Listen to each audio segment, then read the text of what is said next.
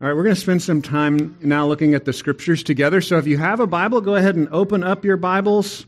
As we're doing that, I also want to echo what Terrell said. Man, I was so encouraged by the Serve Huddle yesterday. Thank you, everybody that showed up. I know some of you couldn't be here, but we're just so thankful. God is growing the core group of people that are investing in Grace Bible Church. We're thankful for you.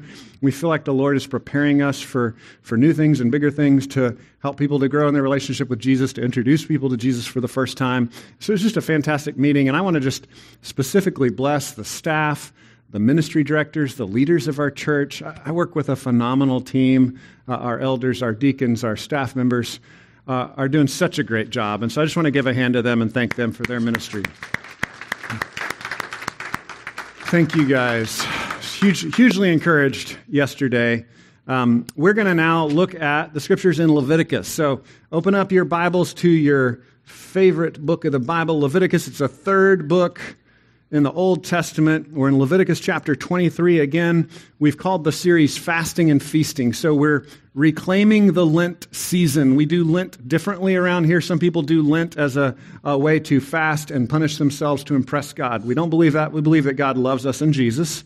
And because of that, we want to reflect that in our daily rhythms of life. And so Jesus talks about fasting as that ache and longing, that hurt, that not wanting to eat, that not feeling okay that you have when you long and ache for Jesus. So the discipline of fast is recognizing that reality. Man, I'm longing for everything to be right and to be face-to-face with Jesus. So I'm going to set aside a discipline, right? I might skip coffee for this 40-day period. I might skip Netflix. I might set aside some of my habits that are covering up that ache. They're covering up that longing I feel for Jesus, and I might set those aside. And that would be the biblical, gospel-centered version of fasting, where you say, I'm just going to go without this for a little while, not forever, Coffee's fine, food's fine, I'll come back to it later. But for a while, just to recognize the ache, to sit in the ache, and to say, Jesus, I need you, you're my only hope. To spend more time in prayer, more time in devotion to Him.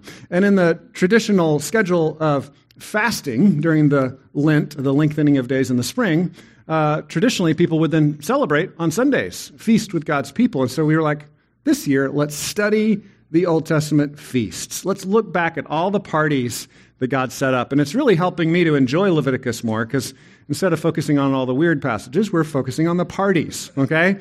So if you don't know, if you're new to your Bible, Leviticus is where a lot of the hard stuff is. But we're just focusing on chapter 23, where God says, I want you to have some parties. I want you to have some food. I want you to celebrate my goodness to you. So this week, we're looking at the Feast of Weeks. The Feast of Weeks. The Feast of Weeks is all about a countdown. It's a countdown of 7 weeks. It's about anticipation. Can you remember counting down to something big in your life? Have you ever had something you were waiting for, you were looking forward to, a vacation? I can remember counting down the days and the weeks to my marriage, to our first child being born, to other important events. I can remember counting down the days and weeks to when we planted this church, and wow, we made it, right? Just talking to Hunter, our administrator, and her fiance, John, they have a little app on their phone that is counting down the days until their wedding this spring, 55 days. It almost lines up with the 7 weeks, right? There's this anticipation that God's people would feel. They would count from the rescue, the Passover, forward to the next party, where God would show up once again and remind them that He's going to take care of them. And so it's the season of anticipation. It's a counting season. In English, we say weeks. The Hebrew is Shavuot. Probably not saying that right, but close enough. Shavuot, which means weeks. The Greek word is 50.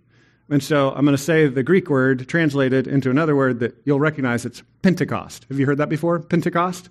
So that's really common in Christian tradition and in Christendom because it's a big event in Acts chapter 2. We'll come to that at the end of the sermon. So Pentecost means 50. We'll see in the text it's 49 days from this day, and it's 50 days from the other day. And so it's both the festival of the 49 days, it's also the festival of 50 days. That confused me like crazy when I was first studying it, but I finally figured it out. They're counting from 2 different days, okay? You remember that last week when we studied the festival of first fruits, it was the day after the Sabbath. So there's a distinction between the Sabbath day and the day after the Sabbath. So let's read the text. Leviticus chapter 23, starting in verse 15. We'll read 15 through 22. You shall count 7 full weeks from the day after the Sabbath, from the day that you brought the sheaf of the wave offering. You shall count 50 days to the day after the 7th Sabbath. Then you shall present a grain offering of a new grain to the Lord. You shall bring from your dwelling places 2 loaves of bread to be waved, made of 2/10 of an ephah. They shall be of fine flour, and they shall be baked with leaven as first fruits to the Lord. And you shall present with the bread 7 lambs, a year old, without blemish, and 1 bull from the herd, and 2 rams. They shall be a burnt offering to the Lord with their grain offering and their drink offerings, a food offering with a pleasing aroma to the Lord. And you shall offer 1 male goat for a sin offering, and 2 male lambs a year old as a sacrifice of peace offerings. And the priest shall wave them with the bread of the firstfruits as a wave offering before the Lord with the 2 lambs. They shall be holy to the Lord for the priest, and you shall make a proclamation on the same day. You shall hold a holy convocation or gathering. You shall not do any ordinary work. It's a statute forever in all your dwelling places throughout your generations. And when you reap the harvest of your land, you shall not reap your field right up to its edge, nor shall you gather the gleaning after your harvest. You shall leave them for the poor and for the sojourner. I am the Lord, your God. As we've seen continually through this series, when we look back at the Old Testament, we see these shadows, these projections that will be fulfilled fully in Jesus Christ in the New Testament. We're seeing that again this week. It's a declaration of God's lordship over our life. It's a declaration of his provision. It's another agricultural feast. It's a countdown from the first fruits of the beginning of a harvest to the continuing harvest, 49, 50 days into the spring and then summer season. And so it's this continued acknowledgement that we feast, we party. Why? Because of God's gracious provision. Because God is good to us. Because God takes care of us. So we read the Scripture every week, even the weird parts of the Old Testament, because we believe that all of Scripture is God-breathed. It all testifies to God's goodness. It all speaks with the authority and relevance of Jesus. So let me pray that his Spirit would help us to see him and hear him this morning. God, we pray that you would speak to us. We pray that your Spirit would come and open our ears, our hearts, our minds to receive your truth. We need you. We cannot do this on our own. This is not just a book. This is a place where you want to speak to us. So help us take a posture of listening, and we pray that your Spirit would awaken our hearts to the goodness of Jesus. We pray this in Jesus' name. Amen.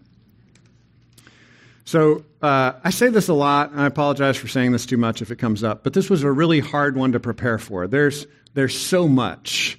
And so as I reflect on this, thinking about all the possible directions we could go with this Feast of Weeks or Feast of Pentecost, I recognize that our Bible is a rich book. I mean, we could study it and study it and study it. I've been reading and studying it for over 30 years, and there's just always more, right? So if you were doing a sermon, you could maybe do a completely different direction on this because there's just a lot here. So I'm going to try to focus on a few essential pieces, but encourage you to do further study. Like there's more to read, there's more to study. It was really hard leaving a lot of stuff on the cutting room floor, so to speak. There's just more that I wanted to talk about. And so 3 big ideas that we're going to cover. Number 1, kind of talking about what this feast is, and it's 7 weeks of first fruits. We're just going to stay in Leviticus 23 for the first point.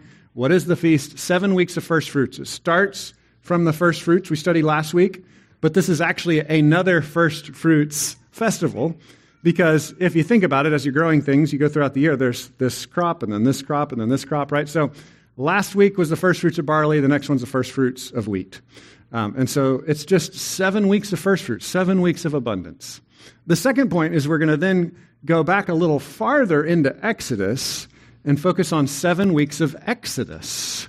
The time period actually coincides with the giving of the law after the Exodus. That's interesting. And then finally, we'll see the fulfillment in the New Testament in Acts chapter 2, the most famous Pentecost passage in the New Testament. Acts chapter 2, 7 weeks of resurrection. 7 weeks after the resurrection, okay? So number 1, 7 weeks of first fruits. 7 weeks of first fruits. Leviticus 23, we're still there. It's page 101 in the Black Bibles. If y'all haven't found it and you want to grab one of those Black Bibles there. Just to review it again, last week it was first fruits of the barley harvest, so it's like just the beginning of the spring. It was right after Passover, and we talked about how we can relate in our world right now, it's starting to get warm. We've been enjoying being outside and just enjoying the kind of new life. We're seeing little buds on trees and little flowers starting to pop up. New grass is growing, right? It's new life springing up. And in the Israeli culture, the first thing they could eat that would pop up would be the barley. And then you count 7 weeks from that, and the first fruits of the wheat harvest begins happening. So Pentecost, the Festival of Weeks, is another sort of first fruits. You probably heard me as I was reading. He said multiple times, this first fruits and that first fruits. They're enjoying the now leavened bread. So it's kind of a little farther into this agricultural blessing of first fruits, but it's a first fruits of a different crop. So a sense is just week after week after week of first fruits. It's just more and more and more abundance, right? Their mood is improving. The sun is shining. More things are growing. Things are happening. They're excited. They're celebrating. So they're counting down the days, 7 weeks in to the harvest of man. God continues to provide. He is so good. He's taking such good work, such good care of us. I grabbed a picture of a garden to think through the reality that a lot of us, some of you grew up on a farm, some of you have a garden, but a lot of us as modern people don't really understand how all this agricultural stuff works. There's a distance, right? When I first started studying this, like I'm learning new things every week, I'm starting to realize that most of the feasts are oriented towards agriculture.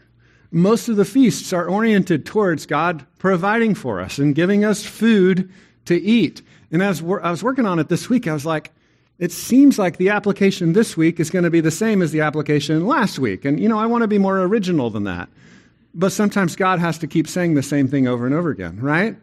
Like sometimes God has to tell you and tell me again, no, really, be thankful that I'm feeding you. Like that's enough. Be grateful that I'm providing for you. And we want to say, no, I have plenty of food. I don't need to thank God. No, you need to thank God. He has provided it for you. And so that's a really important application. Like I said, part of me is like, I don't want to do the same one week after week. No, this is a big deal. And I think part of it is because we don't live in an agricultural world any longer.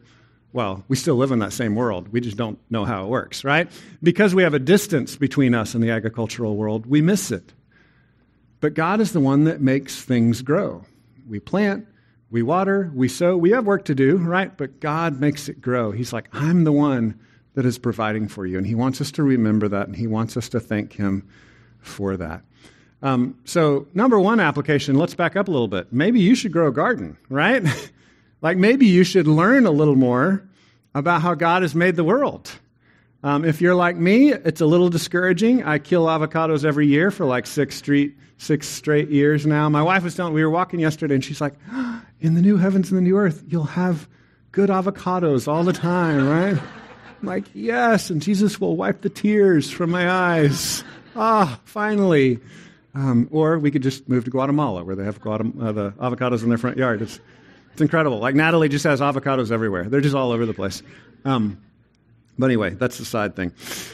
So number one, maybe try growing something. I'm serious about this. Try growing something. It'll teach you incredible things about how God has made the world and how God makes things grow. He gives us work to do. He tells us to weed. He tells us to water. He tells us to work. But he's the one that makes it grow. He says that again and again in the New Testament. Secondly, throw another feast, right? This is just a party of abundance. This is we have food. This is awesome. Let's celebrate. And again, we're not farmers. Most of us are not farmers. Most of us don't know how to grow things, but we know how to eat, right? You could have a party. You could have a big meal. And once again, thank God for your food, as we said last week. Praying that God would provide daily bread, and then thanking God when he provides it. This is such an important and basic provision of our daily life. And then finally, we see a very specific application in Leviticus 23, verse 22. Look at this. It says, when you reap the harvest of your land, you shall not reap your field right up to its edge, nor shall you gather the gleanings after your harvest. That's like the extra stuff that pops up, right? You shall leave them for the poor and for the sojourner. I am the Lord your God. So they have very strict agricultural command here to care for the outsider, to care for the poor, to care for those that are struggling. What we are to do as the people of God is to say, God has provided for me, and I'm going to share a little bit of what I have with other people. That's just a basic discipline of being the people of God. And so here there are real specific instructions, right? And since we don't have a farm, maybe we don't apply it exactly like this, but it's a really good principle of gleaning, right? We generally look back at the Old Testament and see two major principles. The principle of tithing, which is like, take a 10%, take your fringe, right? And give that to the poor, and give some of that to the proclamation of God's word. And then here's another one that's an agricultural application of that, like take an edge of your productivity and offer that over, right? Don't use up all of it, but leave some of the edges, the gleaning, the fringe. So maybe you're not a farmer, maybe you're a lawyer. And you could say, you know what, I'm going to set aside a few hours a week and do some pro bono work. Help the poor, help some struggling people. Know some folks that have benefited from that just the last few weeks. You can help people out, right? Maybe you're a writer, and you could spend a little bit of your week, a few hours, like helping people write on projects they're working on that are struggling in life. Maybe you're a teacher. You can tutor some people, right? Maybe you work in some other area of your life, and you can kind of just take an edge of your productivity, a gleaning, a piece of that, and say, I'm going to give some of that over to struggling people. And the people of God have always done this kind of thing. Pray about ways that you could apply this creatively in your life, in your business, whatever your business may be. All right, 7 weeks of first fruits. The next point is 7 weeks of Exodus. 7 weeks of Exodus. So this is really interesting. As I'm studying this, as I said at the beginning, there's so many different directions we could go with this. There's just lots of layers to the Bible. It's a rich book. There's so much to it. There's so many fulfillments. There's so many shadows. There's so many ways that Jesus fulfills things. But one thing that really caught my attention is the Exodus is where God's people were set free, right? Passover time, they were literally rescued from slavery in Egypt. And then if you were to count 7 weeks from that, what happens? You've got Exodus chapter 19 and 20. It's the giving of the law at Mount Sinai. And when I was studying that this week, I was like, is that just like one of those weird things that the Jewish rabbis say that's not really true, right? But I went and I read it. We can flip over to Exodus chapter 19. It's actually in the text. It's in Exodus chapter 19, verse 1. So flip over to Exodus chapter 19. We'll look at 7 weeks of Exodus. This coincides the same time in the calendar with Pentecost, the Festival of Weeks. 50 days from the Passover and First Fruits season. So Exodus chapter 19, it's page 60, if you just flip back a few pages in the black Bibles. Exodus chapter 19, verse 1. On the third new moon after the people of Israel had gone out of the land of Egypt, on that day they came into the wilderness of Sinai. I'm not smart enough to understand all this calendar stuff, but as I added it up, this coincides. This season coincides with the season of Pentecost. And so Jewish people, when they celebrate Pentecost, when they celebrate the Festival of Weeks, they always have a reading of the law. So chapter 19 of Exodus is where God is setting them up for the giving of the law, and then chapter 20 is where we have the Ten Commandments. So it's an important section in the book of Exodus, and it's 7 weeks into their freedom. Remember, God has set them free, and then he says, now I'm going to give you commands so you can live as if you're free, right? We talk about this a lot. In Exodus chapter 20, the giving of the Ten Commandments, God says, I've rescued you, I've saved you, now obey me. We see this pattern that comes again and again, and it's important to see the sameness between the Old Testament salvation, then obedience, the New Testament salvation, then obedience. We don't obey to get saved. We obey because he saved us, because we love him, because we trust him. So Exodus 19 says, all right, count these days out. Then they come to the wilderness of Sinai. Skip down to verse 5. Exodus 19, verse 5 says, now therefore, if you will indeed obey my voice and keep my covenant, you shall be my treasured possession among all peoples. For all the earth is mine, and you shall be to me a kingdom of priests and a holy nation. This is a phrase that comes up again and again in the New Testament. And God says, because I've saved you, now I've adopted you, you are this special people. You're a kingdom of priests. You're a holy nation. You're my treasured possession. Something God does to us by faith in Christ in the New Testament. In the Old Testament, what he's saying is, all you have to do is obey my word. All you have to do is do what I say, and then you'll be this treasured special possession. So the end game of obedience is the same, right? We're just getting there by different routes. We'll come back to that idea in a minute. Verse 9, skip down to verse 9. The Lord said to Moses, "Behold, I'm coming to you in a thick cloud, that the people may hear when I speak to you." So what is this about? This is about a mountain, God speaking to the people, giving his word. Okay? You tracking with me? Let's skip down to verse 16. On the morning of the third day, there were thunders and lightnings and a thick cloud on the mountain and a very loud trumpet blast, so that all the people in the camp trembled. Then Moses brought the people out of the camp to meet God, and they took their stand at the foot of the mountain.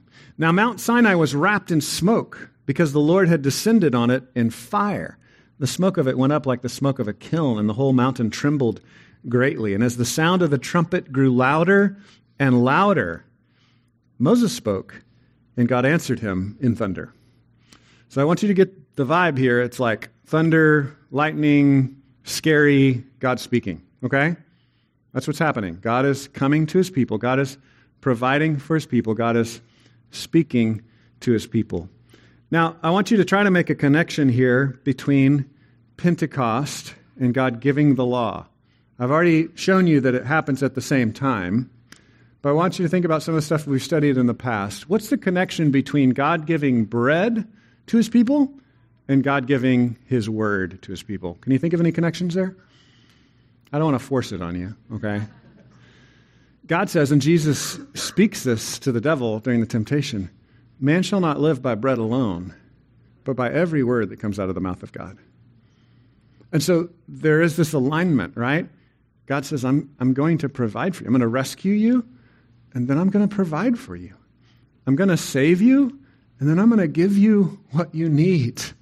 I'm going to give you bread. I'm going to give you my word. If you eat it, if you digest it, if you take it in, it will be good for you. You will live. You'll have life. You'll be productive. You'll be healthy. So a big application here is, are you eating? Are you consuming? Are you chewing on God's word? Are you taking it in? Do you see it as important? Do you believe what Jesus said, that man shall not live by bread only, but by every word that comes out of the mouth of God? That God's word is that important in our life. Do you believe that? I struggle to believe that. Many days, I want food more than I want God's word. I'll just admit that. Say that out loud. And as God's Spirit changes my heart, as I see more and more God's kindness to me in Christ, that Jesus died for me, that he rose from the dead, more and more my heart is melted, and I'm like, no, I need him even more than the snack, right? Like, he's more important.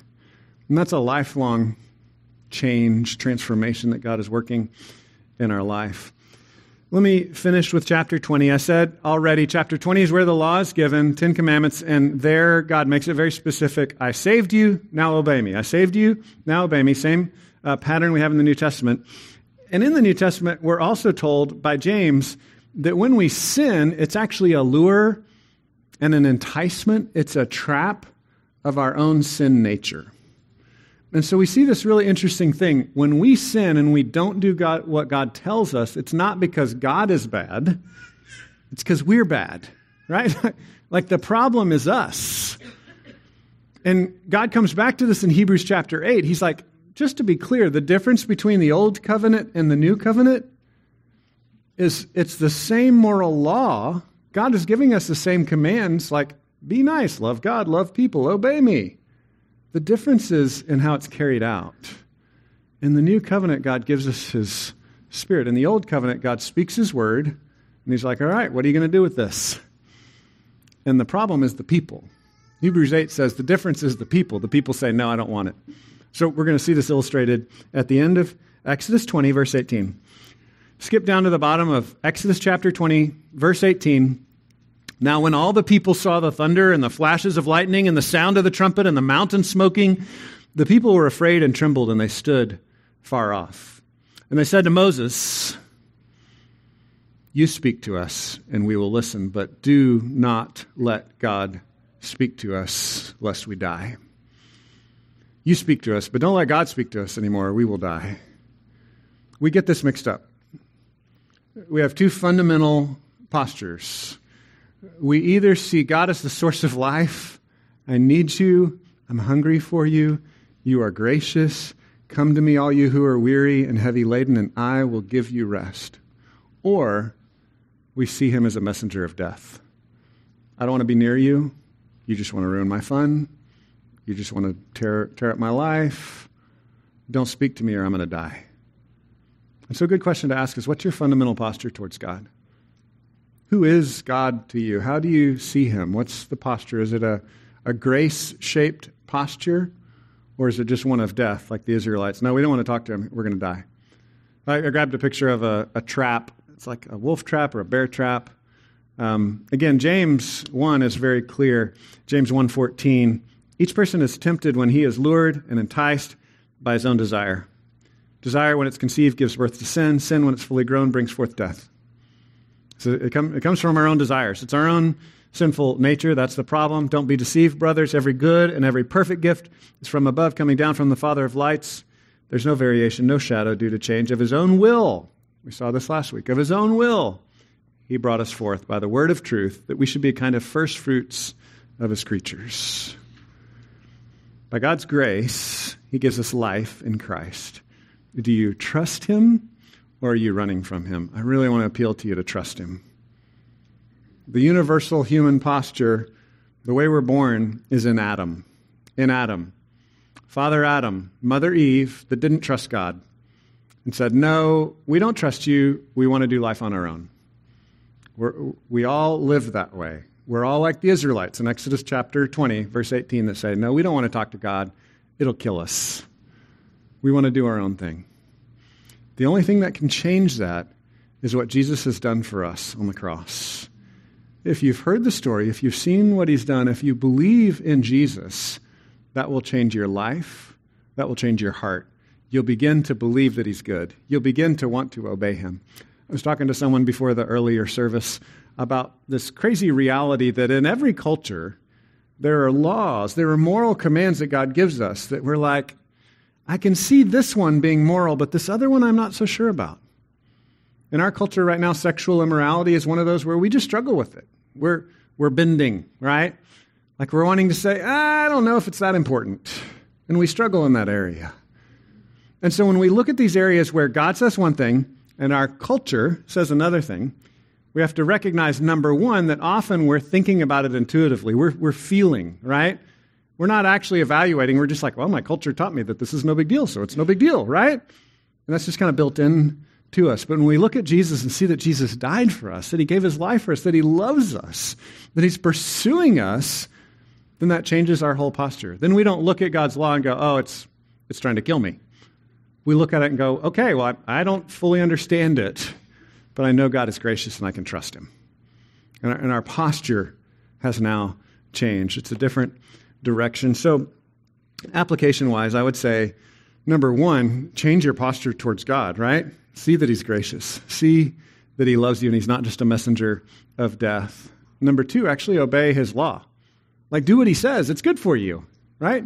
He says in Exodus, if my people obey me, they'll be this special, incredible kingdom of priests, right? Like, we'll be superheroes. If we obey God, we'll be amazing. It'll be so good. There's so much blessing in that, in obedience. And the New Testament says the only way we can get there is through Jesus.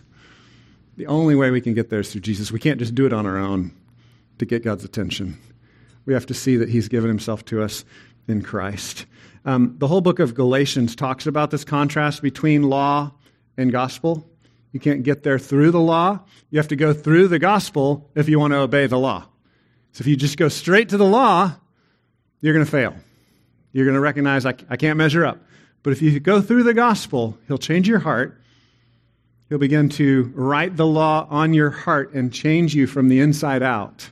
Instead of the law on Sinai being given from above, the Spirit works it within your heart as you believe and trust Jesus. So that's this major contrast that comes up again and again. I already talked about Hebrews 8. All of Galatians sets this up. Are you going to rely on the law, or are you going to rely on the Spirit?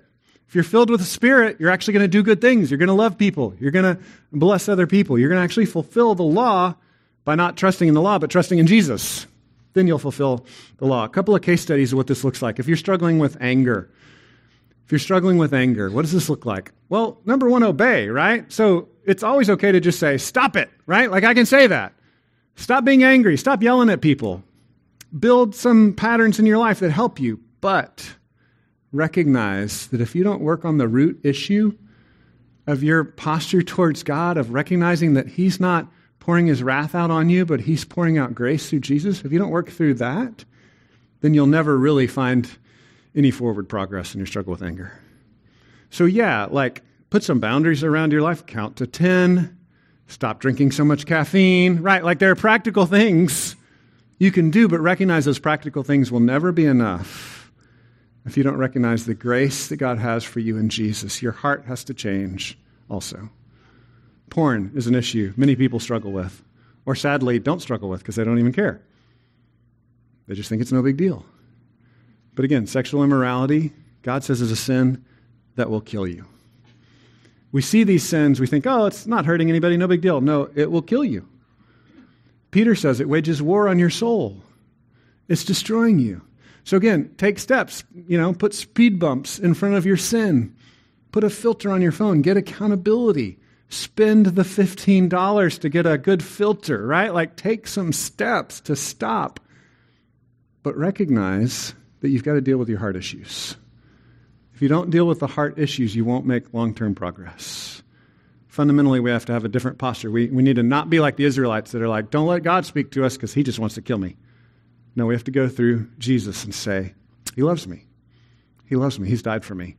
He's going to change my life. Okay, third point, 7 weeks of resurrection. 7 weeks of resurrection. We'll skip way forward to the New Testament, the book of Acts, Matthew, Mark, Luke, John, and then Acts. It stands for the Acts of the Apostles. This is like the stuff the apostles did after Jesus rose from the dead. We're going to be in Acts chapter 2. It's the most famous New Testament passage about Pentecost, or the Festival of Weeks. So Acts chapter 2, this is 7 weeks into the resurrection. So remember last week we learned that on the Feast of First Fruits, right after Passover, that's when Jesus rose from the dead. Okay? And then 7 weeks later, Pentecost, we've got this alignment here. It all goes together. The Holy Spirit comes down. God gives His word on a mountain again, but it comes through the Holy Spirit. It's the same as Sinai, but it's different. Okay? That's what we're going to see. We're going to see sameness and difference. 7 weeks of resurrection. Let's read Acts chapter 2. It's on page 910 if you've got one of those black Bibles. Acts chapter 2 in the New Testament, starting in verse 1. When the day of Pentecost arrived, they were all together in one place, and suddenly there came from heaven a sound like a mighty rushing wind, and it filled the entire house where they were sitting. Does that sound familiar? Loud noise. It's kind of scary. People are going to freak out. It's just like Sinai. Suddenly there came from heaven a sound like a mighty rushing wind.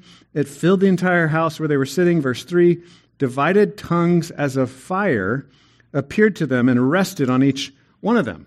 We got fire. We got a rushing wind. We got a storm. We got fire coming down on Mount Zion. It goes on in verse 4. They were all filled with the Holy Spirit and began to speak in other tongues as the Spirit gave them utterance. So speaking in other tongues literally means they're beginning to speak in other languages. So I want you to see sameness and difference, right? Sameness. We've got an important mountain of God. We've got the date of Pentecost. We've got God coming down and speaking to His people. In one, we've got the fire and the scariness and the voice of God being external. Here at Pentecost in the New Testament, in Acts chapter 2, we've got the fire, and it's scary, and the rushing wind, but it's coming down on individuals. And the Holy Spirit is coming into them. And what's happening? They're now speaking God's word as well. It's immediately multiplying. Do you see the difference? You see it's the same, but it's different. On Mount Sinai, the word was external. God's like, here you go. Obey me. People are like, nope, not going to do it. In the New Testament, because of the work of Jesus Christ, His word comes down, and it comes down into their hearts. It's the fulfillment of Hebrews chapter 8, the laws written on their hearts, the new covenant that's prophesied in Jeremiah chapter 31. It's no longer external to us, and it's over there, and I can't achieve it. It's now inside me because of what Jesus has done. And another thing that was really interesting, I was reading one of these Jewish authors, a Jews for Jesus book about Pentecost this week, which I recommend, but it'll blow your mind because there's like too much, right? But one thing I thought was really helpful is he was saying we often get caught up with the special effects and we miss the story, right? That was so good, right? Because you've probably heard the word Pentecost before in another form. Have you heard the word Pentecostalism? Have you ever heard that phrase before? That's a tribe of Christians that tend to make a really big deal about speaking in tongues, speaking in other languages. I don't want to condemn that. Our kind of Christianity, we're like, God can do whatever God wants to do. We're not going to stop God from doing anything, right? If God wants to make us speak in tongues or special languages, he can do that. But we tend to be a little cautious and be like, that doesn't seem to be the ordinary, everyday experience of most Christians, right? Doesn't seem to be normal, and that's okay. And so I thought it was really interesting how this author uncovered this. He said, we get caught up, Christians debate the special effects, and we skip over the story. What's the story? The story is people are professing the mighty works of God. That's the story. And that gets picked up by Paul in 1 Corinthians, right? 1 Corinthians 9, he's like, I'm going to do whatever I have to do. If I need to speak Greek, I'll speak Greek. If I need to speak Jewish, I'll speak Jewish, right? If I need to be strong, I'll be strong, or weak, I'll be weak. I want to speak the good news of Jesus to people. I want to enter into their world. Chapter 14, he says, when you gather in your worship services, make sure the clear proclamation of the word is the thing that you're about. You want people to understand. That's the point. It's like going to a movie and all you can talk about are the special effects. And people are like, well, what was the story? You're like, I don't know. I don't know what the story was. Here the story is God comes down and he's going to communicate through his people. He's going to speak through you. That's the real miracle. The real miracle is that I would actually love God and do what he says and tell people about it, right? Like that's a miracle. And if God wants to do that supernaturally through different languages, great. He may call you to go to language school for 5 years. And then you can tell people in another language. It doesn't really matter if it takes 1 minute or 5 years. The point is to tell the mighty works of God. That's the goal. That's where we're trying to get to. So we'll see this unfold. Verse 5. He says, now there were dwelling in Jerusalem Jews, devout men from every nation under heaven. Every nation under heaven. A lot of scholars like to say this is actually a reversal of the Tower of Babel, right? In the Tower of Babel, humans were like, we want to do our own thing and make a name for us. We want to speak our name. And God was like, all right, this is out of control. I'm going to scatter your languages. I got to slow you down a little bit with this sin because it's getting too far. Now all this is being reversed and now people understand each other again. All the nations under heaven. Verse 6, at the sound the multitude came together. They were bewildered because each was hearing them speak in his own language. They were amazed. They were astonished, saying, are not all these who are speaking Galileans? And how is it that we hear each of us in his own native language? Parthians, Medes, Elamites, residents of Mesopotamia, Judea, Cappadocia, Pontus, Asia, Phrygia, Pamphylia, Egypt, and parts of Libya belonging to Cyrene, and visitors from Rome, both Jews and proselytes, Cretans and Arabians. We hear them telling in our own tongues the mighty works of God. That's the story. Every tongue and tribe hearing, believing, trusting in the mighty works of God. That's the story. That's what we want to be about. We want to tell people about Jesus. The mighty works of God, that's Jesus. God's rescuing, gracious act of salvation. That's why we set aside 10% of our funds to other ministries outside of our church. Global outreach, partners in evangelistic ministries here in Killeen, mostly people overseas that speak other languages. Most of our people have had to go to language school. None of them have so far had the supernatural gift of speaking that language. But we're just going to keep moving forward. We're going to tell everybody we can tell. We want the whole world to know. That's what's going on here. That's what the church is doing. That's the story. God's moving out and telling all people his mighty works. He wants everybody to know. He wants everyone to come to him. And so applicationally, we can say, am I talking about the mighty works of God? Because we're going to see Peter say this is a fulfillment of Old Testament prophecy in Joel. The rich, the poor, the educated, the uneducated, the men, the women, everybody's going to talk about Jesus. Everybody's going to proclaim the mighty works of God. That's where this text goes. Verse 12 says, all were amazed and perplexed, saying to one another, what does this mean? Others mocked, saying, they're filled with new wine. They're drunk.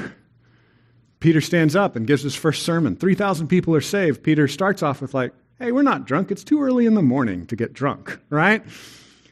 I wish he had just said, we're not into that, right? But he's like, it's too early in the morning to get drunk. He goes on and he says, this is the fulfillment of Joel. Joel promised that a day was coming when all people would proclaim the good news of God's mighty works. And he ends with this in verse, 21. Verse 21 is so key. It shall come to pass that everyone who calls upon the name of the Lord shall be saved. Everyone who calls on Yahweh will be saved. Everyone who calls out to Jesus will be saved. It's that simple. He has accomplished this mighty work for you. Will you call out to him? Say, save me. Help me. Be my Lord. Be my Savior.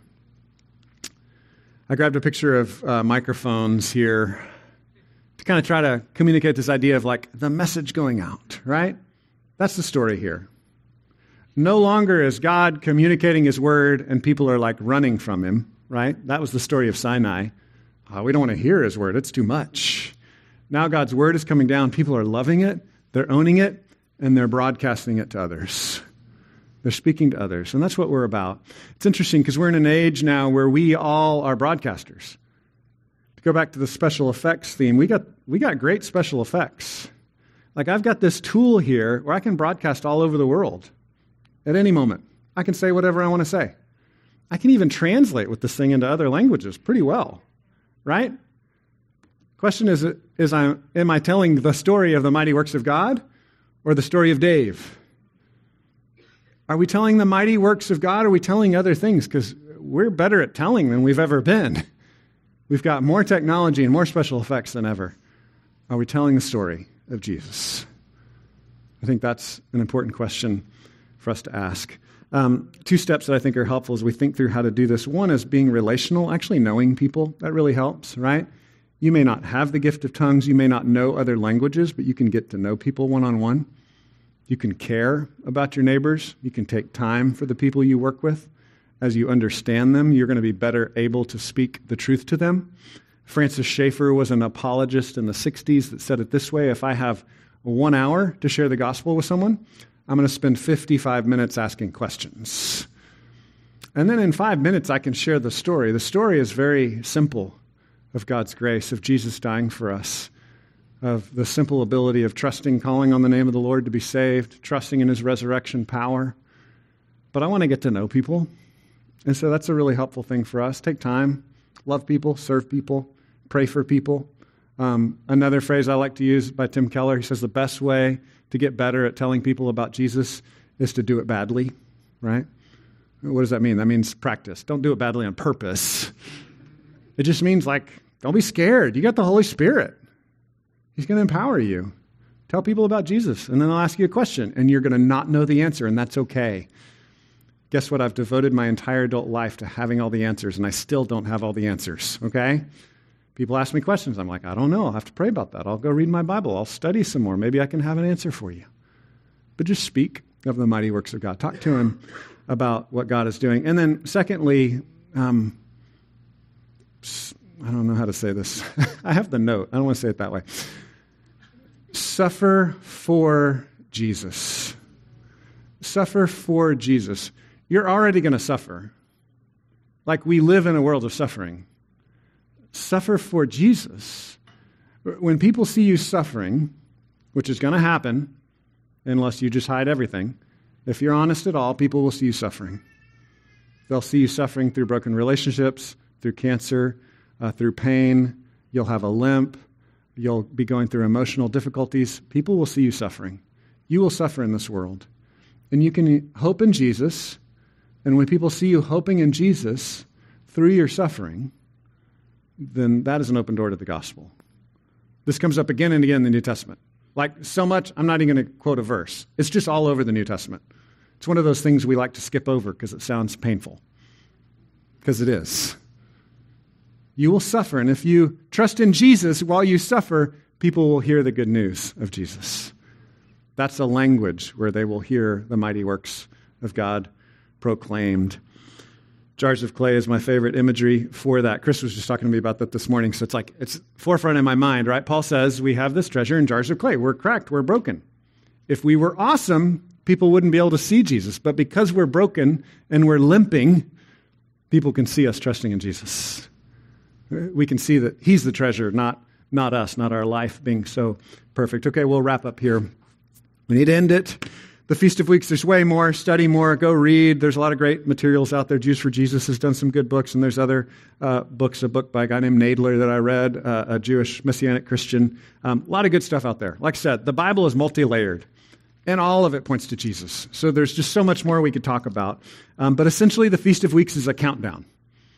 It's a countdown. It's counting down from God's rescue to God's further provision. And there's still more to come, right? We have more feasts that we're going to study. Terrell's actually going to preach for us next week as we go to visit our kids next week. There's more to come.